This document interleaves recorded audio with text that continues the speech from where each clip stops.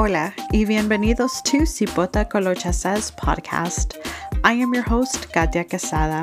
Join me in the space where we talk about everything and anything that affects nuestra comunidad latina y de habla hispana. Aquí rompemos con los tabús and we connect with others who are not only making a positive change within themselves, but they're also inspiring others in nuestra comunidad. Thank you for joining me in this space, and let's dive into today's episode. Bienvenidos to Cipota Colocha Says. I am your host, Katia Quezada. I am very excited because I am joined by a very special guest, Priscilla Quezada. We connected because we have the same last name. Yay! We're family. We're family. It's not common where I connect with somebody else that has the same last name and it's spelled the same. Same, girl. I've seen Quezada, but with an S. Same. I've seen it with the an Z, S. I was like, okay. So I'm over here like, are we so that's why when you related? connected with me, I was like, oh, I know exactly. That's exactly what I thought. I'm like, we have to be like cousins or something. Somewhere Like distant. we're related. Somehow, somewhere in the expansive gene pool, we're related somehow. But for reference, you are you're from New York, but you're Dominicana. Sí. I am, I was like born in the Bronx, but raised in Upper Manhattan, Washington Heights, little mini DR. Mm-hmm. And I am first generation here, Dominicana. So I do identify as Dominican, Dominican American, right? Because I'm sure we'll get into it, but once you get into that conversation, they're like, no, you got to say you're American because you were born and raised over there. And then even being here, they're like, well, you have an accent, so you're not fully American. So what are you? But yeah, Dominican American, Washington Heights, but I have moved around a lot. So I've lived in like upstate New York and different states, Pennsylvania, Connecticut, Florida, Tennessee, New Jersey. I'm like, the list goes on. Yeah. Yes, we have that in common as well because we are first gen. For those who are joining us perhaps for the very first time, I am first gen Salvadorian American.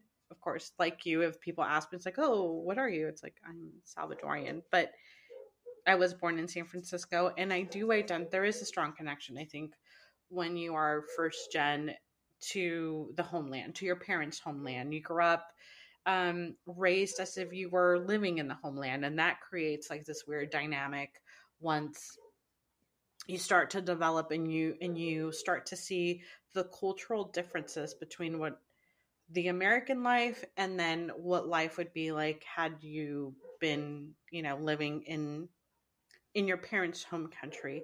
How was that experience for you?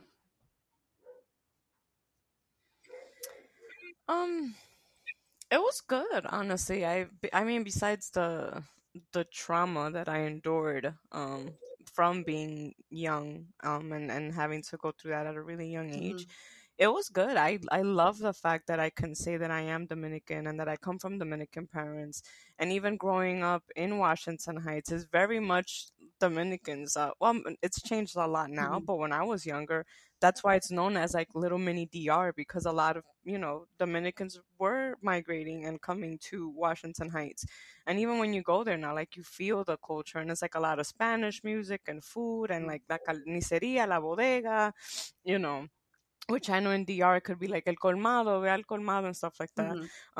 So I loved it, and even at home we just spoke Spanish, hablábamos español y todavía hasta el día de hoy me comunico con mi mamá en español. Igual. So, and even with my aunts and my cousins and stuff. Yes, same. So I loved it. I loved learning like about the food and dancing and music and all that stuff, all the fun stuff, all the things that make us Latina. I will say that's the slight difference where I have like a good jealous feeling that you were able to have that sense of community. I lived in San Francisco up until I was the age of 8, and then we moved to Sacramento. And in San Francisco, I had that Salvadorian community. My family was there. There's a lot of panaderias, pupuserias, a lot of our culture. Like if someone were to ask my mom, "Oh, de dónde son?" If she responded, "Oh, soy del Salvador," nobody went, "Where is that in Mexico?" That was not my experience when I moved to Sacramento back in 98, being Salvadorian was not, people were like, where is that? Where, what part in Mexico is that? Oh, you're not Mexican. And then I would go into the, why do I have to be Mexican? Do you know how big Latin America is? Why, I could be Colombian, I could be Venezuelan, I could be, and it was a constant of like being lumped into one ethnic group when you have this pride of like, no, I'm Salvadorian. And then the frustration when you were talking to other people that had no idea where El Salvador was even where El Salvador was even located. So that was a weird experience for me. It's changed now to where there is more pupuserias as more people from the Bay Area or from LA have moved up to Northern California. It's a little bit more known, and I would say with the president now that has opened up kind of the doors and changed that perspective of, as Trump called it, a shithole country. That there's so much more to offer from countries in Central America. So he's done a good job there. What is your favorite thing about being Dominican? Que te conecta con tus raíces and you're like Dominicana hasta, I was going to say hasta la madre, but you know, it just came out. Um, I love that. Oh my God, there's so many things that I love about being Dominican. I love my curves. I love like my, and even that it took me a while to like embrace, because for a really long time I wanted to be as skinny as possible, right? Because you grew up in this American society Yeah. where petite and thin is, like the thing that gets idolized Yeah. and praised. So for a really long time I even developed like eating disorders because of that. But now I'm proud to say, like, yes, I'm Latina, I got curves, I got a booty, like I love the food. Mm-hmm. Plátanos, what? Oh, I eat plátanos. plátanos boiled, fried, Yes. baked, however you make them, I'm gonna eat them because I love me some Yes. plátanos. Queso frito, oh my God, me fascina el queso frito. I've had a chance to eat. Like, I Yeah. just love everything. I love everything about being Dominican. Yeah. I really do. I don't have anything that I can say like, oh no, I don't like this. I love it all. Like, I'm proud to be like, I'm Dominican. So that's why when somebody's like, stop saying that you're not Dominican, I'm like, how dare you? You're like insulting me and like my identity. Yes, that leads me into my next question. You've traveled back to the Dominican Republic, and when you're meeting strangers, you go, "I'm Dominican," and people automatically go, "Well, you're not. You're you're American." How is that experience for you, and how do you maneuver that uncomfortable conversation and feelings that come along with people being told, "Well, you're not Dominican." I My instant reaction is like being offended, right? Like, Mhm. I'm like, what do you mean I'm not Dominican? And it's just like I can, and now I've, because of my healing journey and stuff, it's like I've learned to just show grace, and it's just like, okay, I can understand why, like, technically Mhm. you're saying that, Mhm. but I'm like, again, I was raised the Dominican culture. Like, and even if you ask my mom, I'll be like, Mami, la gente dicen que yo no soy dominicana. She'll be like, ¿Quién que está diciendo que tú no eres dominicana? Like, tú sí eres dominicana, like, and she gets Oh, offensive. did I? Like, so I'm like, you see, my mother, like, Yeah. knows it. Like, she knows the deal. So when I'm at first, like, I would get like really like taken back by that, but now I'm just like, I am Dominican. Just because maybe I wasn't born and raised in the Dominican Republic doesn't take that. And if anything, you should be proud that I am taking ownership of my Dominicanness, right? Mhm. And my Dominican culture, even though I was born in the United States. Like, um, so I those are the conversations that I have now, and it's just like, you should be proud that, like, I am owning this, instead of just saying like, no, I'm American and that's it. American. On the flip side, I think a lot of people in our parents' country of origin don't really realize the discrimination and the alienation and the kind of other, that you're pushed out in society being first gen. A there's this big misconception of the American dream and what that entails. And although part of it is true, on the flip side, us being first gen and we are a living representation of the American dreams by getting things done and accomplishing things that our parents have always dreamed and pushed us towards. when it comes to, I'm just going to say it, when it comes to white people and just the way that culture, the American culture is within the United States, there's a lot of racism, micro racism, and um, this underlined message that you're not really American. What were some of those experiences for you? Yeah, those honestly, I would say those are probably tougher than me having to than people telling me like, no, you're not Dominican. Hmm. Um, because with that, it's just like I am American. I was born and raised in this and in the United States of America. But even when I'm placed, when I was in rooms where it's like all white, right? Like I don't feel white at all. And then like the minute I start speaking, people are like, "Oh, you're not white. Hmm. Like you have an accent. Like where are you from?" Hmm. And even in the workforce, like I have experienced sexism and and discrimination and just because I am a Latina woman, again, yes, I know that I'm very like fair skinned and I'm very, like my skin color, people are like you're white, so you have to say that Hmm. and you have to identify as Hmm. that.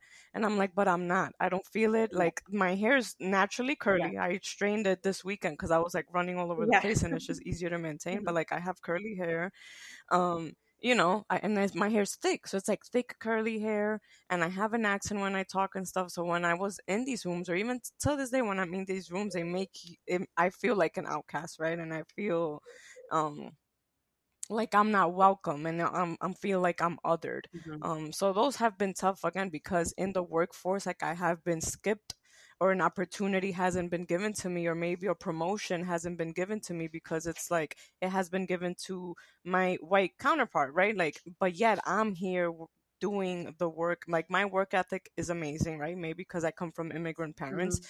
but I till this day I'm like, if not the only one, definitely one of the hardest working women in the room. Hmm. um so when I would be in corporate America and seeing these opportunities be given to somebody else just because they're white, like it would piss me off because I'm busting my ass over here, Hmm. right? And like trying to prove myself and that worthiness that we constantly feel like we need to show the world.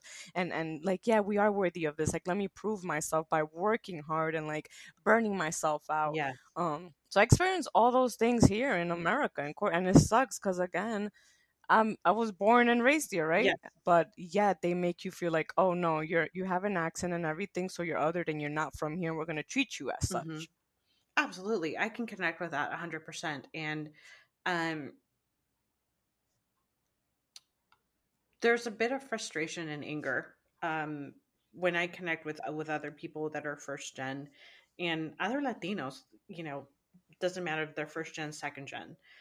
There's a big frustration of this, that we have to constantly prove ourselves in the workforce. Not only in the workforce, it Mm-hmm. almost starts. It starts as soon as we hit school. Por ejemplo, mi primer lenguaje en casa fue español. Aprendí a hablar español, También, aprendí yo a también. escribir en español. Maybe I don't know where all the accents A go. leer en A español. leer en español. That was something que fue sumamente importante para mi mamá, el inculcarme lo importante que es a- a- hablar en español y la conexión del lenguaje de habla hispana, which I am so thankful for to this day. When I was younger, I was like, this is dumb. I don't want to have it, I'm never going to use this. But when you get older, you realize that there's a beauty to being able to speak more than one language. Um, and because of that, as soon as you hit school, ESL, you're categorized as an English learner for the fact Mm-hmm. of English not being your first language. That from the get-go creates this idea, this it separates you from everybody else. Now you're in the category of you're not really American, right? It sets that message. And then if you go into higher education, I chatted with someone earlier about the experience that she had with a professor that made her feel that she was inadequate, not talented enough, that um, el lenguaje español no valía o tener medios de habla hispana no cuentan, pero la gente en el país de nuestros padres no se da cuenta del otro lado de la moneda. So by us kind of sharing that story, we change that narrative where we show people back home. It's like, yes, we have all these opportunities that perhaps in the home country we don't, and the government has failed us in that way. However, this is also the experience that we have. We're made to feel other, unfortunately, at a very young age. No, agreed. And for me now, like even having this conversation with you, I'm trying to like pinpoint. I'm like, when did I start feeling like other? Because again, being in Washington Heights in Upper Manhattan, I really didn't feel the impact because a lot of other people looked like me, and a lot of other people are Dominican as well, right? So I didn't feel it, and I had Latina like professors Yeah, and black professors, and so it was, to me it was like a melting pot. So I didn't feel it as much. I started feeling it more like when I stepped outside of New York City, yeah, and my grandmother and my dad, I was raised by my grandmother and my father, they moved me to upstate New York, mhm, Middletown, New York, because they wanted to get me out of the city to provide a better life and stuff. mhm, And I would say that's when I really started feeling it. Like people were like, "Oh, you have an accent and this and that," mhm. and I'm like, what are you talking about? Like, no, I don't, because I never experienced it in New York. Yeah, It's normal, like it's yeah, fine, it's not a thing that they like pinpoint and like say, and then they like start teasing you like, oh, you can't say that, like, oh, say that again, and they start like, kids, they start yeah, teasing you and start making fun of the way you talk, and you have an accent, and the way you pronounce that yeah, word, you're mispronouncing yeah, it, you need to like articulate yourself better. So that's when I really started feeling it. That, and even as a kid, you're like, what's going on? Like, why are they teasing me about these yeah. things, right? Um, so that's when I started feeling it, and I was just like, "Where did you move me to? I don't like it here. Take I me back to the city." Yes, and I can pinpoint it for me because I was at an age I think where I could understand things a little bit different. Growing in the city is such a blessing that I've realized now as I'm older that you have that experience of the different cultures, the different languages, the celebration of different cultures and food and music. It's very important to everyone. And when you grow in a city that's diverse, like for example, New York and San Francisco, there's a big diversity as well. It's kind of it goes into the education. So I have very fond memories, and I was just talking to my god sister about this because we've been together since we were like 5. I moved to Sacramento, then her mom moved to Sacramento a couple, like 2 years, I think, after we did. So her experience is very similar to mine. It wasn't until we came to Sacramento, and of course, that face is changing now with so many people moving out of the city just due to the high cost of living, and it's making it more diverse. But I guess people don't know that the more north that you go in California, the more reserved it gets, and so the point of view becomes a little bit more askew. But we had that feeling, a feeling of like, oh, you speak another language, weirdo. Oh, your hair is curly. Like my hair is curly. I remember my journey of, I went through a period where I tried to hide away my hair. I started wearing colored contacts. So all these things that I Mm, felt like I me too, needed. girl. Right? It's like all these steps that we subconsciously started taking in order to blend in and to not be pinpointed as other. And it wasn't until I became older, and I did an episode about my journey and falling in love with mis rizos, um, that I said sorry to my parents, because by me hating something so minimal as my hair and wanting to change my hair color, it was almost it was sending the message of like, I don't like what I was given. And it's so sad. It's so sad that we feel that we needed to do that in order to blend in, that we weren't celebrated for being different, or for being able to speak a different language. No, agreed. I love that you said that about the hair, because for me it was a little different.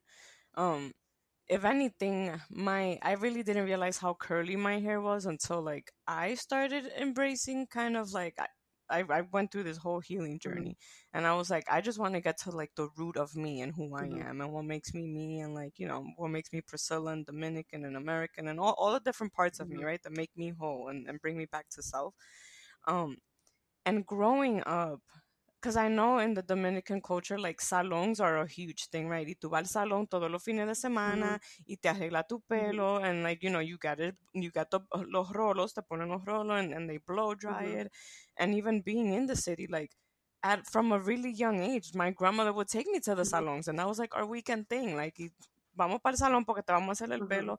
So I never wore my hair curly as a kid, and even when my grandmother would take me to the salons, because I have thick Hmm. hair, and I have, like, you see this, she calls it like la greñita. So she would take me to salons Yeah. and she'll be like, ay, ponle como algo para la greñita de ahí, de adelante, para que, like, le suavice el Hmm. pelo. And they would like perm my hair and do all these things that I hated. And I'm like, my hair feels stiff and nasty. Hmm. And so again, I never really embraced my curly hair, because even, and honestly, till this day, I wear my curly hair sometimes, and some of my families will be like, "Ay, qué pajón, ese pajón, mírate, like, tú no querías al salón, yo te pago para llevarte al salón," like, and it's like, what's wrong with my curly hair? It's beautiful. People buy wigs to have curly hair, and I naturally have it, and Yeah. you're like making me feel bad about it. Yes. Like, no. And that just comes on the flip side, the history of colorism, the color caste system. Mhm. Um, this idea too, unfortunately, that is still very present in the Caribbean and Latin America today. No irnos muy lejanos, los diferentes palabras que hay para describir un tono de piel. My first experience that kind of drew me back was um, I was 14 when I went to El Salvador for the very first time with my parents. And one of the first things, I think they were just like people who lived in the neighborhood. And the very first thing was like, "Oh, wow, qué bonita." When they would see my mom referring to me, "Oh, qué bonita, qué blanca." Que chelita, which is like a word that you say in Central America to explain someone who's white. And I thought that was so weird that someone was that's the first thing that they notice about me, not anything else. It was like, oh, you're so white. And it's something that's so celebrated. The lighter your skin tone is and the closer to white that it is, the more the more beautiful you're considered by Latin American and Caribbean standards. When in reality, Mhm. like, we come in so many different shades and colors, and by looking at me, you wouldn't be able to tell that I have such an indigenous, like, I'm pretty indigenous. I'm like over 40% indigenous, but I look very Latino European because of the small percentage of Spanish on my mom's side. And that's what people notice. And that's the first thing that they tacked on and that they complimented me on. Did you have the similar experience as well going back to the DR? Oh yes, girl. Absolutely. And because I've always been very light skinned and very fair. Hmm. And I've always, like, this is my natural Hmm. color, this hair color. I've always had really dark Hmm. features. So people will be like, ay, Dios mío, qué linda, qué blanca. Like, parecía Blanca Nieve, like, that I resemble Snow Snow White, White. yeah. Or they'll be like, ay, qué linda, parece una muñequita, like, de porcelana. Hmm. She looks like a porcelain Hmm. doll. Um, and I'm like, oh, like, okay, like, but then I would see, like, till this day, like, a lot of my family, they have color, como dicen los dominicanos, trigueñita, Uh-huh. morenita, like, and I love Mhm. that. Like, if anything, I'm like, why did I have to be so pale? Like, I lived out in Florida for 8 years, and I was always out in the sun trying to get some Yes. color. Like, honey, I want to be, like, I want to have pigmentation. Give me Yes, that melanin. exactly. I'm like, I want to get darker. My father has very beautiful, like, Yeah. bronze, russet skin, the high cheekbones, the long nose. I think that's the only thing that I got was from my father was the nose, the little bump on the nose. But his features are so beautiful to me, and when I see my cousins who have beautiful bronze skin, and I'm over here looking yucca, like just yucca white, not even, not even just Oh, I like that one. I'm gonna use that one. just straight up yucca white. I never see the sun. I work overnight, so it's like now as an adult, I just don't see the sun even in the summer. Um, and like it makes me sad that that's what's celebrated still to this day. And now there's this big movement on social media of like loving your skin, loving your hair texture, loving your Mm-hmm. curves, and I find that so beautiful for the new generation of people who a pequeños like Latina y gente de habla hispana que se vea representada, because you and I didn't have that when we were growing up. Like I remember being a teenager and the top show was America's Next Top Model, and the body that was Mm. celebrated was the body that had no curves and you had a gap between your thighs, and I had neither. I had curves that started coming in, as soon as I hit 11, 12, and caderona, nalgona, como dice mi mamá. Like there's a curve to you, and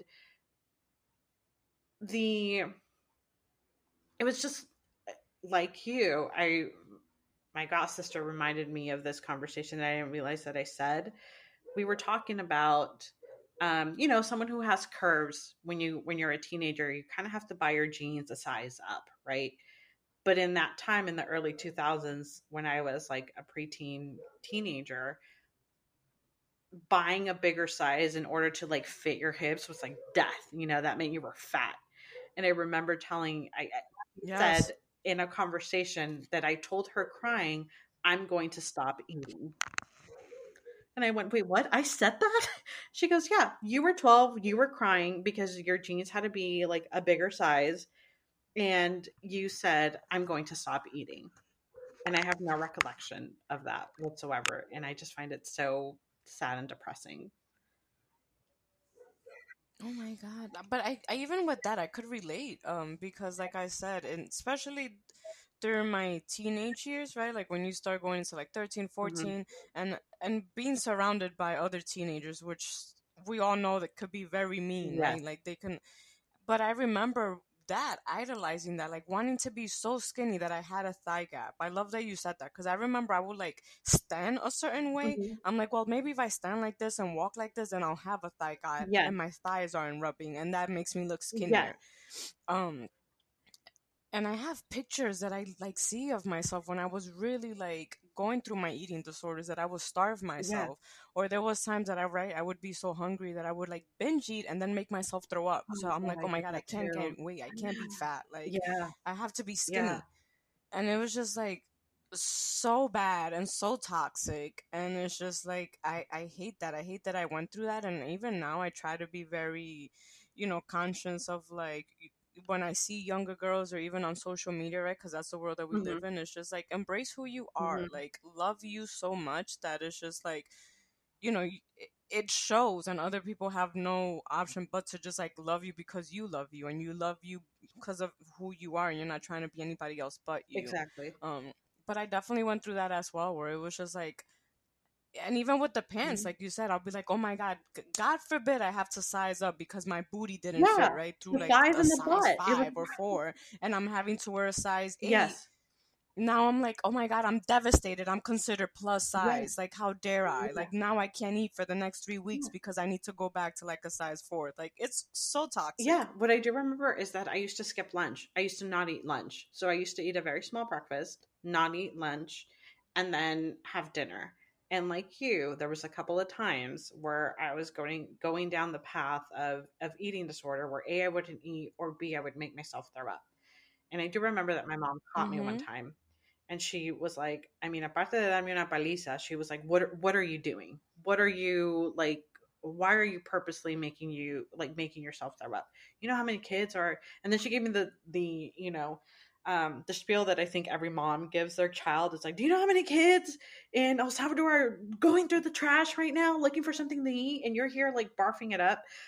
But there was this misconception that I don't think she didn't realize until I started my own healing journey and going into therapy, that we started to have these real conversations of feeling othered, our bodies being purposely either sexualized or just written away as fat, and this Mm-hmm. weird um time period where you're trying to find your self identity, and you feel like an outside, like an outsider, so you don't want to feel like an outsider, but also you know that you're never going to aspire to what the media was telling you at the time that beauty was. And on the flip side, to with parents and aunts and uncles and cousins, you're being celebrated by, you're so white, oh look at your curves, oh my god, you're, you know, look at your hair, it's so long, like all these things. So we had a weird contrast that like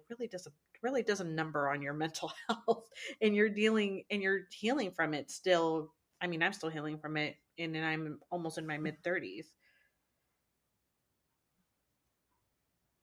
No, same. I mean, I've been intentional with my healing since I started my 30s. Like I turned 30 and I was just like something needs to change. Like it has to start with me. I'm like, what is it about me that I can change to like start just being happy and waking up and you know, so that's when I really got intentional about my healing Hmm. journey. And also like from my traumatic Hmm. background, which I'm sure we'll get Hmm. into, but yeah, girl, like I can it, the healing journey has definitely been like Saving grace. my saving Yes. grace. And I wanted to go back to just being skinny because even now, like right, like I fluctuate in weight a Hmm. lot, especially now that I'm Hmm. older and it's just like the curves and Hmm. stuff, and I've lost like a lot of weight in these past few months. And again, it's just like people idolize being skinny, and it's Yes. just like, ay, Dios mío, qué flaca tú estás, qué buena, quédate así, Uh-huh. like así te ves más linda, así estás mejor. Uh-huh. And you know, a family member even made a comment like, no, no, no, no, no coma mucho, like, para que no engorde, porque tú estás bien así. And I'm like, what? Yeah. Like, can we Plastic. stop doing this? Can we stop telling people not to eat Exactly. and because you look better skinny and stuff? Yes. Like, stop it. Let's stop that. On the flip side, I had the kind of a mix of both. It was like, oh, don't eat because, like you, I fluctuate in weight very easily. Um, I would have either don't eat too much, or estás muy flaca, come un poquito más. Ay no, sírvele más, frutas or Mm-hmm. más, whatever. And you're like, it creates this like mind, like a weird mind fuck where you're like, okay, so am I supposed to eat or am I not supposed to eat? I'm too fat, I'm too skinny.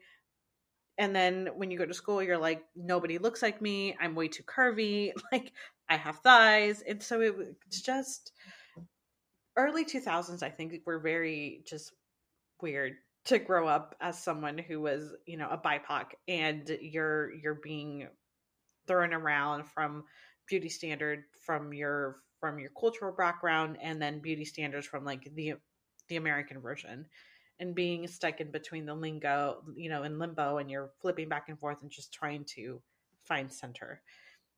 Trauma. Just straight up trauma.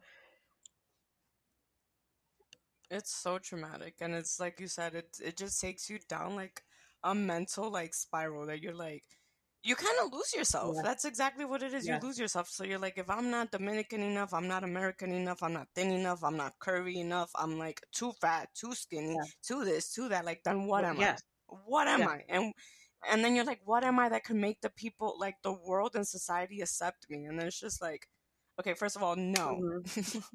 You're gonna be you, and people are gonna love you because you're you. And then guess what? The people that don't love you, then that's not like, then surround with people that you do. But I'm like, I refuse to believe that this huge world, I can't be unapologetically me, and that's and that's not accepted. So again, the healing journey has been tough, and till this day I got, comments here and there, but I'm just like, it's a reflection of them. Hmm. It's a reflection of them and what they may want to like look like, or what they idolize, right? And Like their if own they trauma. idolize being skinny, if they Yeah. idolize being like, um, and for me, it's just like what I feel comfortable in, and it's just like, can we just stop focusing on physical and people's like body types, and if it's skinny or fat, like get to know me for who I Yeah. am and how genuine and caring and loving and like loyal and all these things that I am, instead of just basing it off of appearances. Yes, amen.